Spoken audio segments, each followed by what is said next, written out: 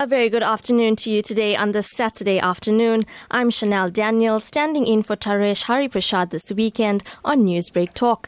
And I have here with me today producer Rachel Vadi, so you can expect only the best on Newsbreak Talk today as we get down to business. Well, with August being Women's Month, let me first wish all women out there a very happy Women's Month, and we here at Newsbreak Talk hope it's a good one for you. Speaking of Women's Month, we thought, why not start off the month focusing on women and all that comes with being one? With us here today live in studio is Dr. Sharona Rawat. Now, she is a clinical psychologist and she's here today to talk to us about women and in particular, women-on-women abuse. We'll catch up with her in a bit, but for now, you may be wondering, what is women-on-women abuse? We often hear of men abusing women and children, but what about women abusing each other? Stay tuned to Newsbreak Talk as we give you a better insight into this. And remember, you can be a part of the conversation. Simply WhatsApp us your comments on 071 613 7803. That number again is 071 613 7803. Or you can call us on 089 310 8789. That's 089 310 8789. Give your views a voice. So talking about women-on-women abuse, I mentioned earlier on that we do have clinical psychologist Dr. Sharona Rawat is joining us here in studio live. A very good afternoon to you, Dr. Rawat. Good afternoon to you guys as well. It's nice to be here. Well, we're so glad to have you here today with us, Doctor. And we just want to talk to you about women-on-women abuse. Now, Doctor, you're obviously very well studied and knowledgeable when it comes to human behavioral patterns. So we'd like to get your intellect on women-on-women abuse. Firstly, can you tell us what is women-on-women abuse? Well, basically what I get from that is you're looking at women and how they interact with other women. And mainly with abuse, we're looking at power dynamics. So you're looking at the power dynamics between different women, basically. And the negative impacts of that, should there be any dysfunctional dynamics. Okay, so Doctor, you're talking about, different dynamics, and you're explaining to us what women-on-women abuse is, but what are some of the psychological aspects that lead to this type of behavior? I think that, all of us go through some kind of trauma or the other going through life. I think it's a normal part of life to suffer some kind of negative consequences. How those consequences are managed are very important, because if you manage a negative consequence in a proper manner and you process it properly, you are able to resolve it. Should issues not be resolved, they can kind of result in dysfunctional behaviors, and those dysfunctional behaviors can often be negative to the self, but then also negative towards others as well. Well, we do apologize. There was some technical difficulty there, and we do know that Dr. Sharona Rawat is with us. She's talking about the different behavioral patterns when it comes to women-on-women abuse, and we've discussed this. And, coming to my head, actually, Doctor, is that we as women, we want to communicate with our man. We're trying to get him to listen, trying to make him understand. Why then don't we communicate better with women? Again, I think, with communication, it's not a very simple kind of dynamic. It's complicated. It depends on our personalities. It depends on, our upbringing, the communication between family members, what we're used to, what we're familiar with. If somebody has grown up in an abusive environment, often they become very anxious, and it becomes difficult to communicate, because in an abusive environment or a dysfunctional environment, there's consequences of just being normal. So if there's something funny on TV, for example, and a child laughs, that's normal to laugh. But in an abusive situation, a parent might say, just stop it. Don't make a noise, keep quiet, that kind of thing. So they learn to distrust their, their natural perception of things. So they distrust their perceptions. And that brings in a lot of anxiety as well. And that affects communication, because when we communicate with words, but we communicate with body language as well. And we read other people. So when you grow up in an abusive environment, you start questioning your ability to read other people, because you think it's safe and then it's not. So you learn then to be overly cautious in general, and that affects the flow of communication. Doctor, you're speaking about reading people and perceptions. And, quite often I've actually come across women who have said to me, Shanell, when I first met you, I didn't like you. But then later on, I got to know you and you've become one of my best friends. As a woman, or rather as women, are we too quick to judge each other and maybe have preconceived ideas? Absolutely. I think as human beings, that generally happens. As women, because of the dynamic that we grow up with, we grow up in male-dominated societies. So there's again a power dynamic there. So that brings in a bit of insecurities. And maybe a little bit of like kind of negative kind of perceptions and that kind of thing. So obviously that makes us a little bit more vigilant, a little bit more cautious. And obviously then we tend to maybe overanalyze things a little bit more. Plus women are a bit more emotional than men in general. So not to offend anybody. So it's just it's generally out there. This is like kind of scientifically proven, like the emotions and that kind of thing. Mm-hmm. So we've got different ways of coping with things, and men much more logical and rational kind of stuff. So all those things also impact. So when we're looking at other people, if we're anxious, for example, or we're hypervigilant, we are not actually reading their perception. We're not getting a proper reading of them. Let's put it that way. Our perceptions are skewed because of our own feelings and the state of mind that we are in. So it can make us a bit more cautious. And, I always say, like a lot of times to my patients, about perceptions and things like that. Like, if you're walking down the street and somebody looks at you and they give you just this mean, nasty look, and you think, oh my gosh, look at that, who do they think they are? And it might bother you all day. You may go to work and tell a few colleagues, I was just walking down the street and this person just gave me just this mean look. What's wrong with them? I don't understand. They think they're better than me, whatever. You go home, you tell everybody as well. But if we had to maybe have a recording of that, we had to reverse it a little bit. We might see that person maybe stumped their toe on a pole just before they saw you. So you can see how we attribute things to what we sing. And when we attribute things, then we're making judgments. And if that attribution is positive, then we got a bit of a positive spin. If the attribution is a bit negative, then we might become more cautious and, as you said, maybe not like a person on first meeting them. Doctor, speaking about a positive spin, when you meet someone, your first perception of them may have not been the best. How then do we turn it around or better understand people? I think it's important to kind of aim at understanding people rather than, kind of physically aiming at turning around our perceptions. I'm a strong believer in trusting your intuition. And we are not going to like everybody. Not everybody is our cup of tea, as they say. And there's going to be clashes in personality. There's going to be clashes on other levels as well. And that's normal. That's normal behavior. That's normal human interaction. So I think that's the first step, is to look at that we need to understand individuals. That being said, once we do understand somebody, where they're coming from, then we need to maybe relook at whether our first impression was flawed. And if it was flawed, why was it flawed? So I think that is an important way of looking at it. So we're starting off with the grounding of understanding the person first and their motivations and that kind of thing. And then looking back at, whether you need to reassess your initial perception of the person. And in that way, you're also looking at yourself a little bit. So you got to know yourself quite well. And I always say this, all through the shows and things, that whatever we're talking about, you need to know yourself well enough first. Because if you don't know yourself well enough and you don't know your weaknesses, you're going to attribute it and project it onto other people.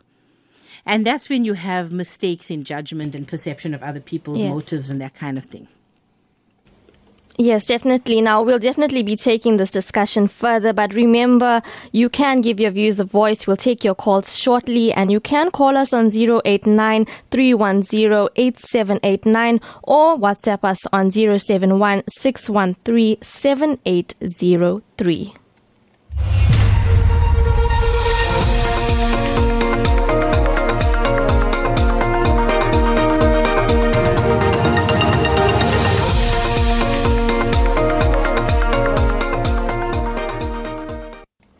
Well, keeping with this topic, Dr. Nthabiseng Moleko, the development economist at the University of Stellenbosch Business School, and she's also the contributor to the 2019 South African Board for People's Practices Women's Report, has said that not much focus is placed on women abuse. However, she says the struggles between women have a lot to do with power. any oppression can occur in terms of where there is a party that deems itself necessary to dominate over another, or to inflict violence on another, or to inflict any kind of abuse on another person or a party. So I think that, rightfully speaking, it is possible that women themselves can inflict violence on other women and children. Even women can inflict violence on men, or women can inflict violence on other women, or oppressive nature or tendencies, and enforce domination, silencing them physically or emotionally or otherwise. And I think that when people talk about this in the spaces, in corporate space, it's more about, I think, the expectation there is on women to economically empower and open doors, so to speak, for other women. And when this does not necessarily occur, this is likely what is known as the PhD syndrome, or the pull her down syndrome, where women are not supportive or open to other women arising or being empowered within the same space. Doc, can you share with us some statistics on cases where women have been harmed or abused by other women? Okay, so there's very little research on such because of the prevalence. And as I've stated, the prevalence in the research is mainly focused on where the problem is. So if you were to do a sample of such cases, it's not even it's a minuscule proportion of the whole. So when studies are actually done, the research primarily focuses on where the real problem is, which is male violence generally on women or children, or the pervasive nature of it, or the dominance of it, or in that space. So the data or research that has been done, you look at the Center of Violence and Reconciliation Studies, you look at Stats SA, you look at South African Police data that is released. Again, the studies point to the problem being male on woman violence, male on children violence, male on grandmother violence, and sometimes corrective rapes that occur. And I think that those are the type of indices that we are seeing, and the type of trends that we are seeing, particularly prevalent in this country. We're not seeing a problem in terms of data and release of studies that are showing and pointing us to this trend that you are alluding to. Doctor, I just want to go back a little. You were saying that there isn't much focus on women abuse. Rather, male and female abuse takes the focus. Why is women on women abuse not given an equal focus? We are faced with a national crisis, and the crisis is really about the patriarchal norms and the societal norms that are deeply systemic in our society, of gender-based violence, of men predominantly either physically violating a woman, men raping women, and the large proportion of the incidences of sexual harassment against women, it's men again against women. So the real problem that is facing the country right now is gender-based violence that is systemic in nature. Societal norms have entrenched this, and it's generally male violence against women. That was Dr. Ntabiseng Moleko, development economist at the University of Stellenbosch Business School, and contributed to the 2019 South African Board for People's Practices Women's Report themed Women and Politics. Now, back to our conversation with Dr. Rawat. What has been made evident by Dr. Moleko is that in society, we often see many men ridiculing women or abusing women, but now we are talking about women doing it to each other. How detrimental is it for women to do this to another woman? Catastrophically detrimental, because it's almost as if it's, in-house abuse. And I think we all are a little bit embarrassed about it at some level as well. And I just heard in the little clip that you had also that, there's not much stats done, and it's not much talking about this.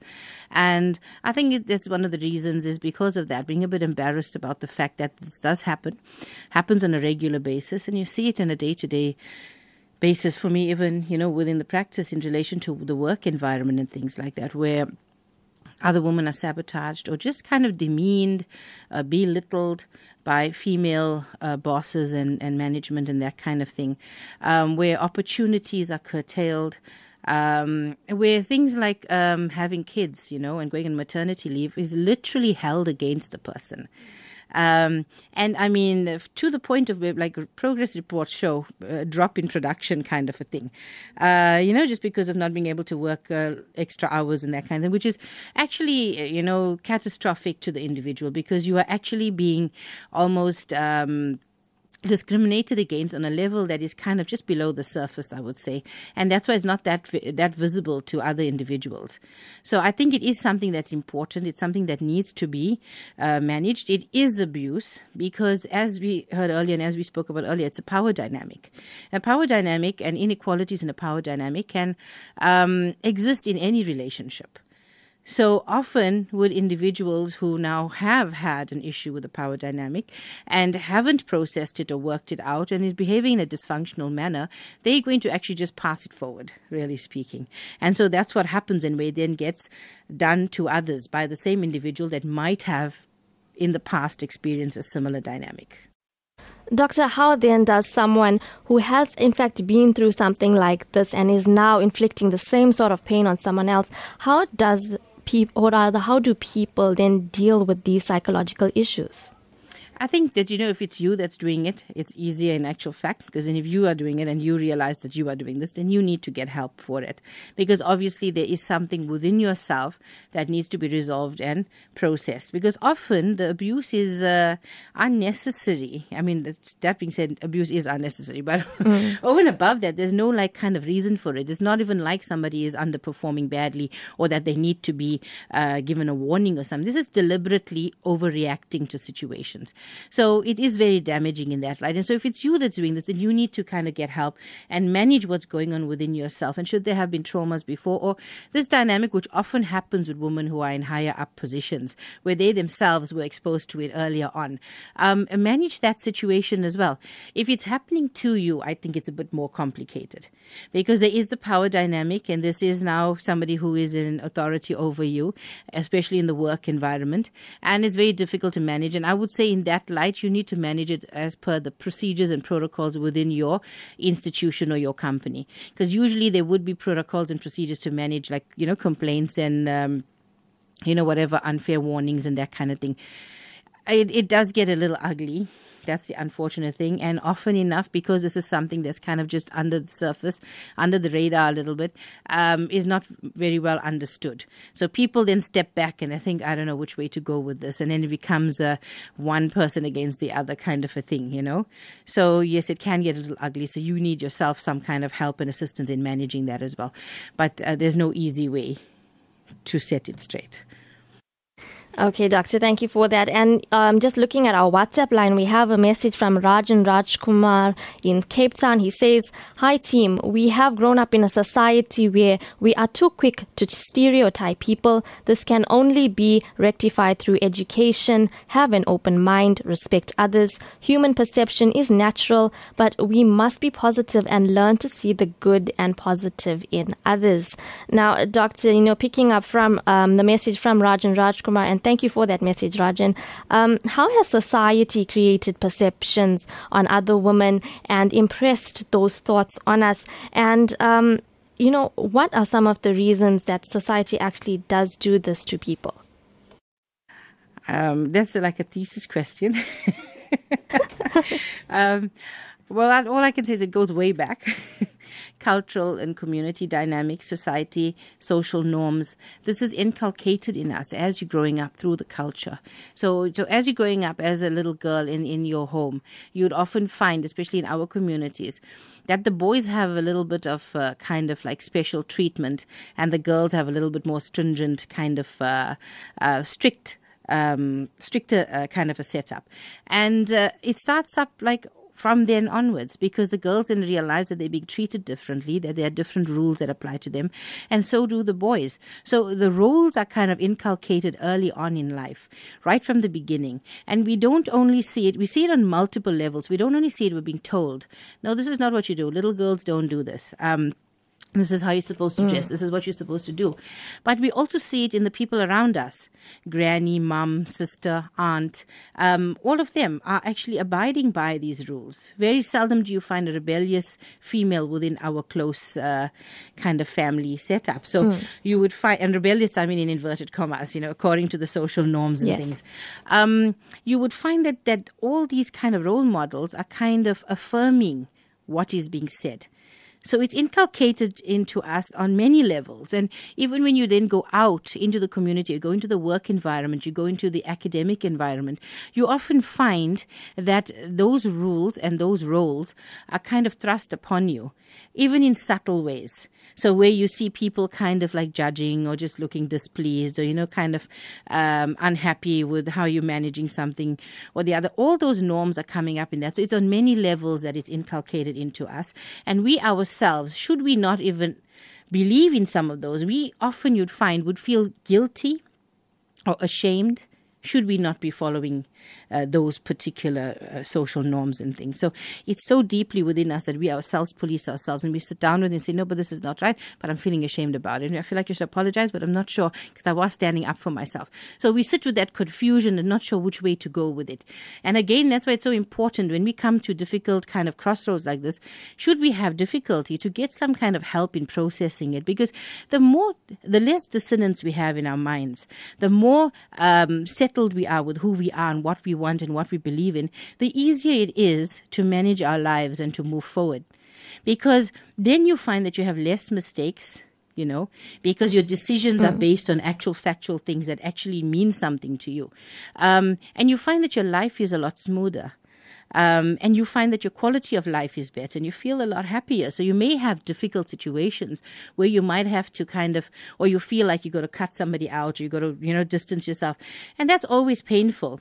But you'll find in other avenues, you start to grow and thrive. And that's what's important. Doctor, you did mention, families and the impact that they have on them. And, let's look at younger girls and young women. For example, we have seen a lot of girl-on-girl fights at schools. More often than not, it's because of a boy that's involved in the situation. Do you think that this type of behavior stems from family perceptions? I think that a lot of times we're looking at in general in the schools, bullying, kind of becoming a huge thing in this country. I mean, it's become completely it feels like out of hand because it's so violent and so aggressive and so damaging. And then we're looking at the girls' situation in female or in all girls schools and things. We're finding that there's a lot of violence and there's a lot of sexual innuendos also that's going on. So a lot of, I would say, again, dissonance under the surface. And I think that, society is in a little bit of in transition at the moment. And whenever a society is in transition and they're developing and they're changing, you get a lot of this kind of dissonance and things. That being said, I don't think our society is prepared enough. So there aren't any kind of supportive structures out there to manage this, to help the girls that are going through these kinds of situations deal with it and learn how to better manage it. I wouldn't say there's a perfect way of managing anything. There's always just a better way and a more adaptive way, because we've got to look at who the individual is and who the person is. A person who is an extrovert and kind of very secure and sure of themselves will handle the situation different from somebody who's more introverted and a bit insecure, went through some kind of abusive relationship or that kind of thing. So they'll handle it differently. So you've got to look at what's a solution for that individual, unique person. That being said, again, we're looking at the power dynamic. And I think that when there's an imbalance in the power, and we're looking at male-female dynamics, a lot of times women feel very disempowered and they feel like they're competing for men. And I think that maybe it's a perception brought on also by movies and things like that. Because, I think on a very shallow level, maybe people can compete for somebody else. But on a deep level, when you're looking at actual genuine love and care and feeling, I think it goes a lot deeper than that. And I don't think then competing for somebody actually comes into the arena. So I think it's from a disempowered kind of ethos that kind of a dynamic comes in, where people fight over somebody. And that's coming from, firstly, the dynamic between the male and female, and then again this woman on a woman kind of scenario where it's kind of thrown laterally to each other. And if you're looking at that, there's lots of attributes that get that are attributed to women by other women, like being conniving, manipulative, lacking any kind of values or morals, being kind of loose, wild.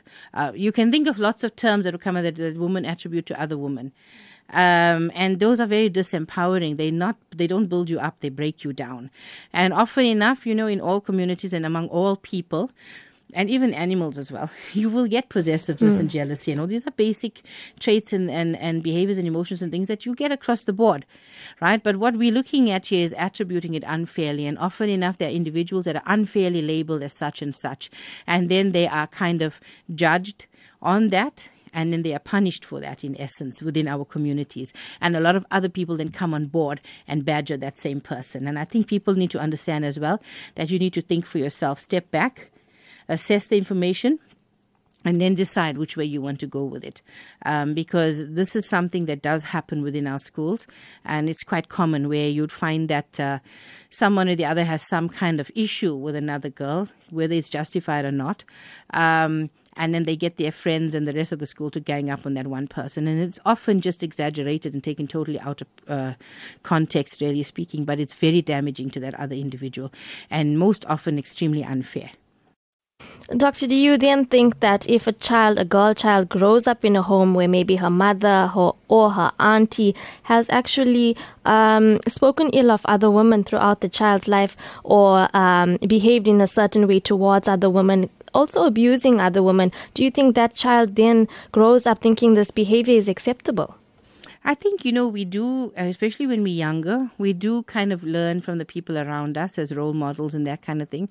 But I think personality also comes in, and I think the actual values and personality and attitude of that individual comes to play. Not everybody who grows up in a home like that and sees people around them doing that does that to other people. There are people who actually turn around and say, no, that doesn't look like a good thing to do. I don't think that's a nice way to behave. I'd like to not behave in that way. So it still boils down to a choice. And more often, if the individual was actually, if those negative behaviors were also done to that person, you may find that they're more likely as well to follow through on doing that to other people. Whereas if that didn't happen to them, but they've heard them speak about others and things, but it hasn't personally touched them, you might find then they may have that ability then to discern what they feel is the right thing to do. So often if you're traumatized or you're damaged in some way, you're more likely to follow through with the damaged behavior. Bluntly. Okay, so we definitely will be staying with this topic of women on women abuse. Remember, you can give your views a voice. So give your views a voice by calling us on 089-310-8789 or WhatsApp us on 071-613-7803. And I believe we do have a caller on the line. We have Mrs. Govender. Good afternoon, Mrs. Govender. Good afternoon to you and to our guests, and a very happy Women's Month and for the rest of your life. I want to say that this is how my mom brought us up at home. She will not allow us to talk about each other, complain about our sisters to each other. Neither would she allow us to, even if that woman is leading immoral life, she says that's what God has chosen for her. To my mother-in-law, her daughter-in-laws were a daughter, and she said one day when we get married, we will be daughters elsewhere and be treated with respect. And, the most beautiful part of this whole situation, I got married into a family. My mother-in-law treated me like her friend. And today, my 3 daughter-in-laws, I call them my friends and not my daughter-in-laws. So we get on very well on basis. We talk on many, many things like sports, entertainment, fashion, food. And even if I have to suggest something about my son to them, they will tell me, Mom, you tell that to your son. And I'll turn around and tell them, you know what, you are married. It's much easier for you to tell your husband or my son. So we will laugh over these things. So this is how my relationship is with my daughter-in-law. We are friends, and I will love them, very, very much for making my son's life so much easier and comfortable. and taking the situation out of my hands. Thank you so much. Well, thank you, Mrs. Govender, for your call. We definitely do appreciate that. I do believe we also have Vincent from Port Shepstone on the line. Good afternoon, Vincent. So, thank you very much. It's a very good topic. I was listening to the conversation there, and I'm not sure what the lady is saying. I really appreciate it because, you see, often when we think of abuse, we think of men abusing women and children abuse. But listening now, if you really look at around us, it's quite often where you get women fighting against another woman. And it's quite often where, again, boyfriends or maybe a married person. And this is becoming a norm at the moment. And I'm sure, as you mentioned, if you look at statistics, you know, if you really work it out, it's quite a high rate where women are abusing women. Even at workplace, I have noticed that when they are in charge or they're in charge of the company, and you can see how they're quite domineering. They dominate other females. So listening to your input, you really got a vast knowledge on these things. Just keep it up, okay? Thank you very much for educating us. Okay, thank you, Vincent, for your call. We definitely do appreciate that. And, you know, you can also call us on 0893108789 or WhatsApp us on 0716137803. We do have a message here from Mrs. Mohammed in Durban on our WhatsApp line. She says, I think we need to teach our children from a young age to interact with people. Our girls in our homes are not prepared sufficiently to communicate efficiently with their in-laws and extended families. We also have Anonymous, and she says, women need to accept other women and stand by them. Don't judge anyone, have an open mind and accept people lovingly. Each one of us are unique, so we can learn from each other. Tolerance, acceptance and being non-judgmental is the way to go. I personally experienced it, but fortunate enough to be strong to overcome it. Well, thank you there, Anonymous, and the others who have called and sent us WhatsApp messages. Just picking up on these comments and calls, Doctor. You know, Mrs. Govender spoke about her upbringing and how her mother actually taught her about how to respect other girls, and her life leading on would be much better. So let's talk about this upbringing a little more. How important is it for mothers and female guardians to teach their girls to behave appropriately with other girls?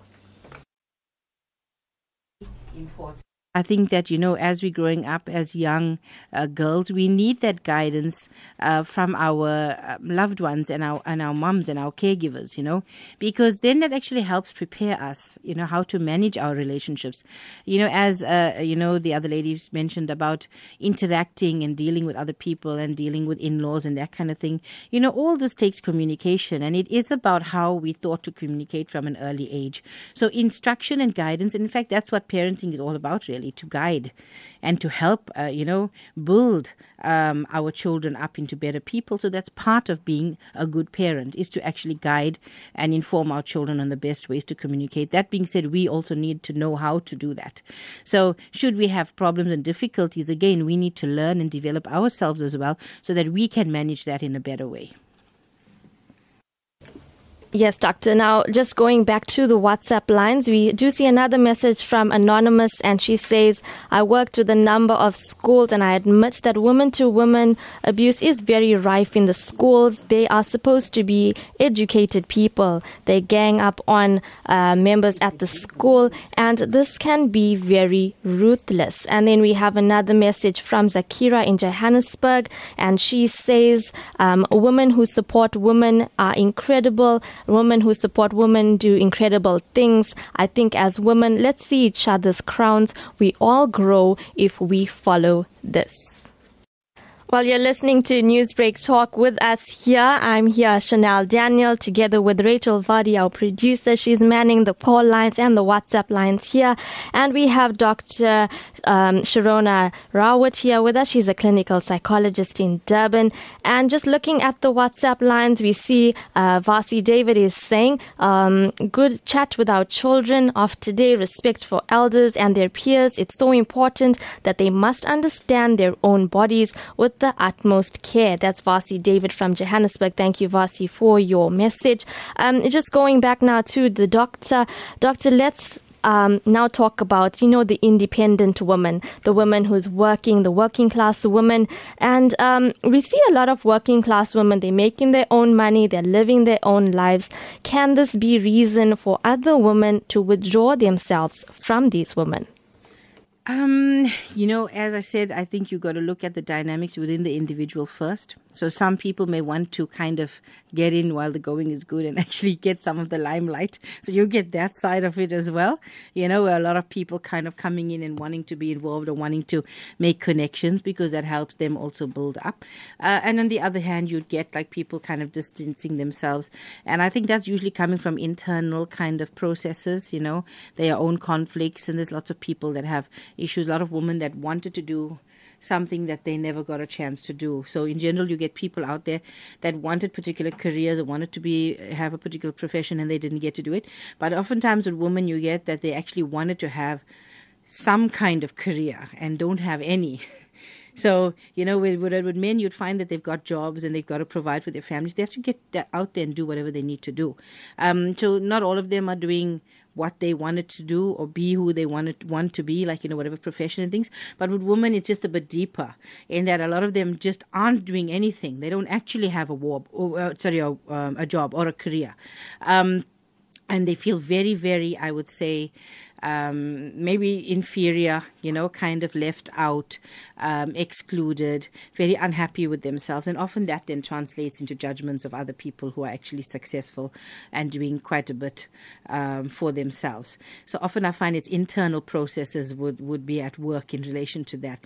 Usually you wouldn't get such negative kind of a reaction from somebody unless it's an internal process that's actually feeding it. So I would say that kind of dynamic does exist. So, doctor, just for example, you have a patient coming to you and they say to you, doctor, I'm a housewife. I work at home. I have all these things that I do, but maybe I have a sister-in-law and maybe she's a pilot or something like that. Now, how can people or other women be happy and content with where they are and the way their life has panned out and not look at the next woman and make that comparison? I like the way you went for pilot, which was quite groundbreaking job at this time. Yes, it is. Yeah, so I think that... that feeling, jealousy is an emotion. It is out there. We don't like to say it. We don't like to talk about it. And if you mention it to anyone, it comes down as an accusation or like an insult, But it is an emotion. And I think, again, we've got to look within ourselves to see, okay, how do we feel about this? Like, for example, I wanted at one stage when I was a teenager to learn how to fly a helicopter, but I never wanted to be a pilot. So for me, if I have to look at a pilot, it wouldn't bother me that much. I worry a little bit, with the emotions aspect. I'm just joking. Basically it depends on where your kind of goals lie. So often if you feel that there's something that you could have done that you want to do and deep down feel kind of victimized almost, and I'm saying victimized because of the power dynamic. Often when women haven't done, or anybody hasn't done anything that they feel that they are guided to, but women in particular, because of this dynamic and because of our marital relationships and the power dynamics out there in society and things, we're often discouraged from doing something that society feels is too far off. It's too far out of the line. For example, like pilot, which is like a very male kind of, very, very kind of difficult, I think like kind of not many opportunities out there. But should you become a pilot, it's hectically stressful because of the flying and being in different cities and countries and that kind of thing. So we're looking at lots of dynamics that come up. So if you're going to have a family, for example, and you're going to have children, it impacts quite a bit on that. So often when we find with communities and societies that when we're looking at jobs with women, and that's within the families as well, they look at the family dynamic. So if a girl has to come and say, I want to be a pilot, firstly, people think, wow, very rebellious, this is really just kicking all the norms to the curb kind of thing. And then people look at the future, what do you want to do, If you're going to get married, how are you going to manage your family? That kind of thing comes in. a lot of times. And so women then feel like they are disempowered, that they don't have the freedom of choice to do what needs to be done. And they also kind of judged in essence that they will not be able to cope with it or manage with the demands of that particular job. So there's multiple levels of disempowerment there. You see, it's not just you can't go out and do what you want to, which is very disheartening. It's also that you won't be able to manage with that. And life has certain requirements of you, and you won't be able to cope with that. So it's a lot of negativity that comes one's way. So you find often a lot of women are not doing what they want to do. And the only reason for them not doing that is because of social dynamics and things. Often you find if somebody comes into treatment, and I mean, looking at from my perspective, from my practice, I've been looking at a lot of like kind of pathology and psychiatric conditions. So I'm talking about aside from that. I'm talking about somebody who is not, if they have a diagnosis, it's managed, or there is no diagnosis. We're looking at the average individual, and basically you got to step back and look at, okay, there's not really much that's stopping me from doing what I want to do. For example, very few people actually will go the lateral way for something that's very, very much on the sides. So lots of people are going for the general stuff, just like a good job in a company, something that I can progress with, you know what I mean? That kind of a thing. And that kind of is within the grasp of most people. Whether you're doing it part-time from home or actually in a company is irrespective. The thing is that your aim should be to get to do what you need to do within the scope of your life. And that's what brings quality into your life. And literally, there's not much that's stopping people from doing that. So if somebody is a housewife at home and she says that I always wanted to be a businesswoman, there's actually nothing stopping you from being a businesswoman from where you're sitting at the moment. So people have to look at that, and they have to change their perceptions of what it means to be what it means to do what they want to do. Because a lot of times when people say, I want to do this, they look at it in a certain context. Right? So I want to be a businesswoman, but I want to be like in some kind of massive company or a group, a chain kind of like store, or that kind of thing. We're going to sometimes change our context and look at really what is it that we want to do and what is it that we want to be. Because if you want to be a businesswoman, you can do it right from home and you can still fulfill your dream, but in a different way. Doctor, being independent and does that have the potential to isolate women from other women, maybe because one thinks I'm better than the other or she's better than me? Does independence have the potential to isolate us? Absolutely. I think independence is very isolating in and of itself. I think that as you become more independent and as you succeed at being independent, you're managing, you're coping, things are going.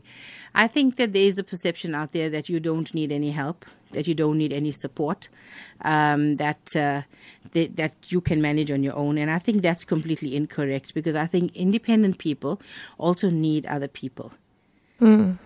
Right? So we're not looking at becoming dependent. We're looking at becoming interdependent. So we're independent people, but we need each other. Human beings are social beings.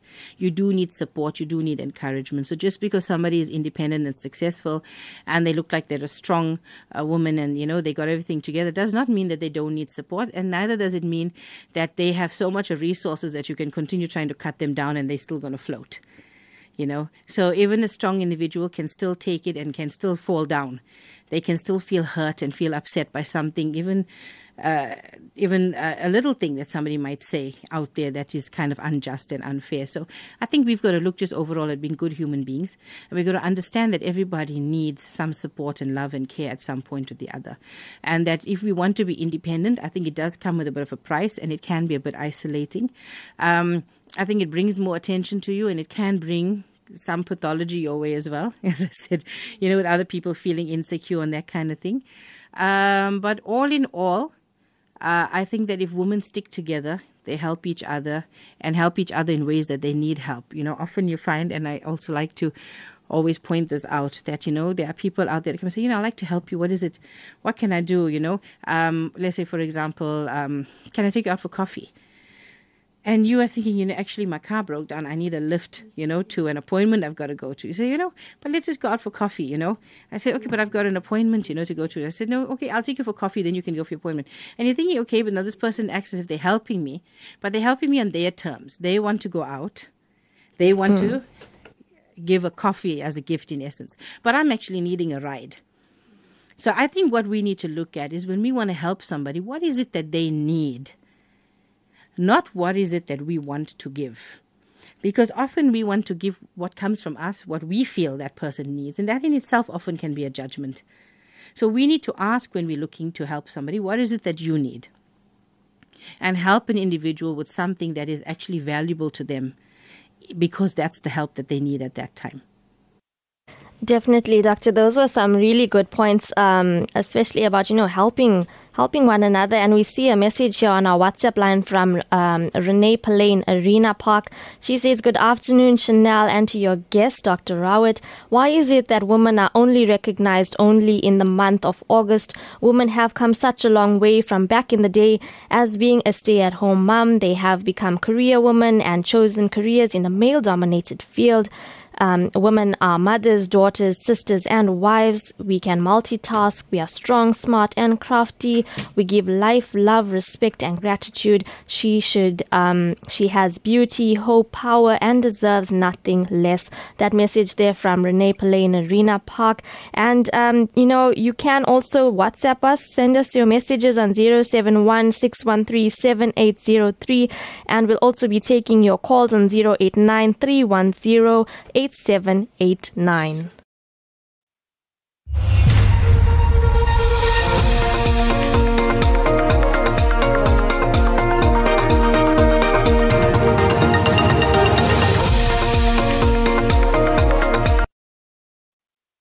Well, now let's look into the physical aspects of being a woman. I think we could talk actually for an entire hour about this. Doctor, looking at the physical aspects and women on women abuse, we all have our insecurities. While one woman might dislike her arms, another might dislike her legs, and so on. So from this, we can tell that physical appearance does mean a lot to women. And let's face it, we hate it when someone else picks on our soft spots. Why then do we retaliate and do the same to another woman? And does this suggest any hidden emotions about us or themselves and issues that are not being dealt with? I think definitely it reflects on issues that are not being dealt with. I think that, with the socializing process that we mentioned earlier on from the time we're very little. And, you'll see it in some songs as well. Even with, I think Beyonce has that song, what is it called? There's something about scar to be beautiful, something about perfect, something about that, about... that you're supposed to be just pretty. As a mother told her that, you're supposed to be pretty hurts, I think. Is it? Yeah. Yes. Yeah. So if you look at all those kinds of things as well, you can see that, we are programmed in that way. There's a lot to that in actual fact, because, physiologically, as human beings, we are a little bit programmed towards that as well. Research has shown, with individuals looking at faces, and, they attracted babies, for example, attracted to prettier faces. And prettier faces are more symmetrical faces, in general, that is. And so even from a physiological perspective, there is that attraction towards. It's more, I think, an attraction towards symmetry. Right? But it just shows up as being pretty. We look at something being pretty if it's symmetrical often. Even if it's kind of asymmetrical, but if it's got some kind of dynamic to it that pulls it together, it's pretty, that kind of thing. Yes. So, but basically I think it's linked to that. And, but it's ingrained in us as human beings.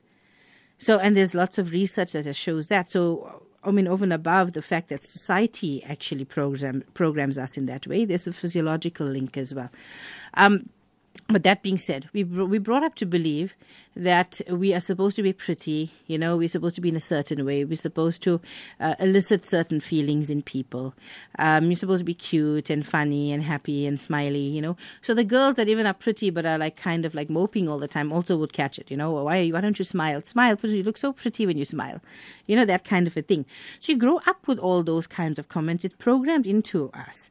And then the competitiveness is also programmed in there because, again, because of the male-dominated society that we grow up in, we are led to believe that you got to compete. So you got to look better than anyone else. That's the thinking that goes on. You got to dress better. You got to do everything optimally. Otherwise, you're not good enough. And we get conditioned like that because we get reinforced. Those thoughts are reinforced all the time. Because when you're not doing that, you get a negative comment or no comment, right? Or if you are doing it, you get reinforcement, positive comments and that kind of thing. Such a pretty girl, your dress is so pretty, all those kinds of little girls wearing like pants. Why you wear pants all the time? Why don't you wear a pretty dress? If a girl is playing out on the jungle gym or something, why are you doing all that? Girls don't do that, You can't jump like that or do whatever, So we discourage along the way. So we learn that is what is of value. And often enough, and you find this a lot of times with a lot of good-looking people as well, that at some point you want to be kind of appreciated for more than just that. And so there can be anger and resentment that can build up underneath that, especially if what your other achievements were are kind of like cut down to size a lot. So this is highlighted and other things are kept down, or you like held back a bit. And so there can be anger and resentment and things that come up with that as well. So that can also come up in relationships. So you'll often find that, this is just like kind of in general, obviously, that you find like good-looking people a lot of times can get a lot of slack from a lot of people around them. You find that people may put obstacles in the way, let them fall a little bit, that kind of a thing. And that's coming again from the internal processes, that competitiveness, and the anger, the resentment, the feeling that, this is unfair and that kind of a thing. And of course, it's unfair judgments to the other person as well, because you're judging the person on looks, and you kind of knocking them for that. So, and that's just with looks. You get it with other things as well. So, so the power dynamic is affected quite significantly with those internal processes and people's perceptions of what they should be and what they are not. Thank you for that, Doctor. We now understand why the physical aspect is so great in society and also against women. I do believe we have a caller on the line. We have Louis Pillay. Very good afternoon, Louis. Good afternoon to you, good afternoon to the listeners, and good afternoon to the wonderful guest. I think, first of all, you spoke about power. If you look at power of females, in 1956, 20,000 females marched to the Union Building. They fought for justice. But if you look at today, we are losing the power of our females. There's no one is taking the courage in moving forward. If you look at women, they get victimized in a sense that when they go on maternity leave and when they come back, they lose their job. So who is actually fighting for the females? The females now, they are staying more at home. And if you look at some of the females that are victimized in pregnancy, when they go back to work, they are displaced or put off work. But we need a body to fight for females. When they go on any sort of sick leave, they must still get the job. But this is not happening in the work situation. So I'm saying we need the power back for our females. And if you look at it now, our unemployment rate jumped from 27.1 to 29. And in that sense, a lot of females now getting unemployed. So we need the power of our females to stay on board. Thank you. Well, thank you there for that call, Louis Pillay. Just picking up from what Louis Pillay had said, Doctor, he's talking about women losing power. And, as we draw closer to the end of the program, just want to talk to you about how can women empower other women to, prevent this woman-on-woman abuse? How can women come back into power? I think, again, it's important to know yourself, know your weaknesses, know your strengths, accept yourself for who you are, cherish what you've developed in yourself and what you've become, and know that you can always be what you strive towards, because that gives you the foundation then to have compassion and care for another. If you have a satisfaction and feeling within yourself that you feel good about yourself, then you'll be able to give to others. When we're looking at others, we need to look at them as individuals, their strengths, their weaknesses, and what we can do to assist them. So encouraging people to be who they are, to follow their dreams, helping individuals, supporting them in ways that they need support, and obviously deliberately not knocking people down, deliberately not setting obstacles in their way and that kind of a thing. Well, definitely. That was quite an interesting comment that you made right there. But that is our hour for today. Thank you to our guest, clinical psychologist, Dr. Sharona Rawat. The program was brought to you by executive producer Salma Patel, producer Rachel Vadi, and I'm Shanell Daniel. That's my bid for today. But I'll catch you tomorrow as we take a look at the week's top stories making headlines. Be sure to tune in to Newsbreak Talk on Lotus FM at 1 p.m. Have a blessed Saturday afternoon. Now we have news with Hafsa Mkhize, and thereafter you can expect Varshan for the Bollywood Countdown.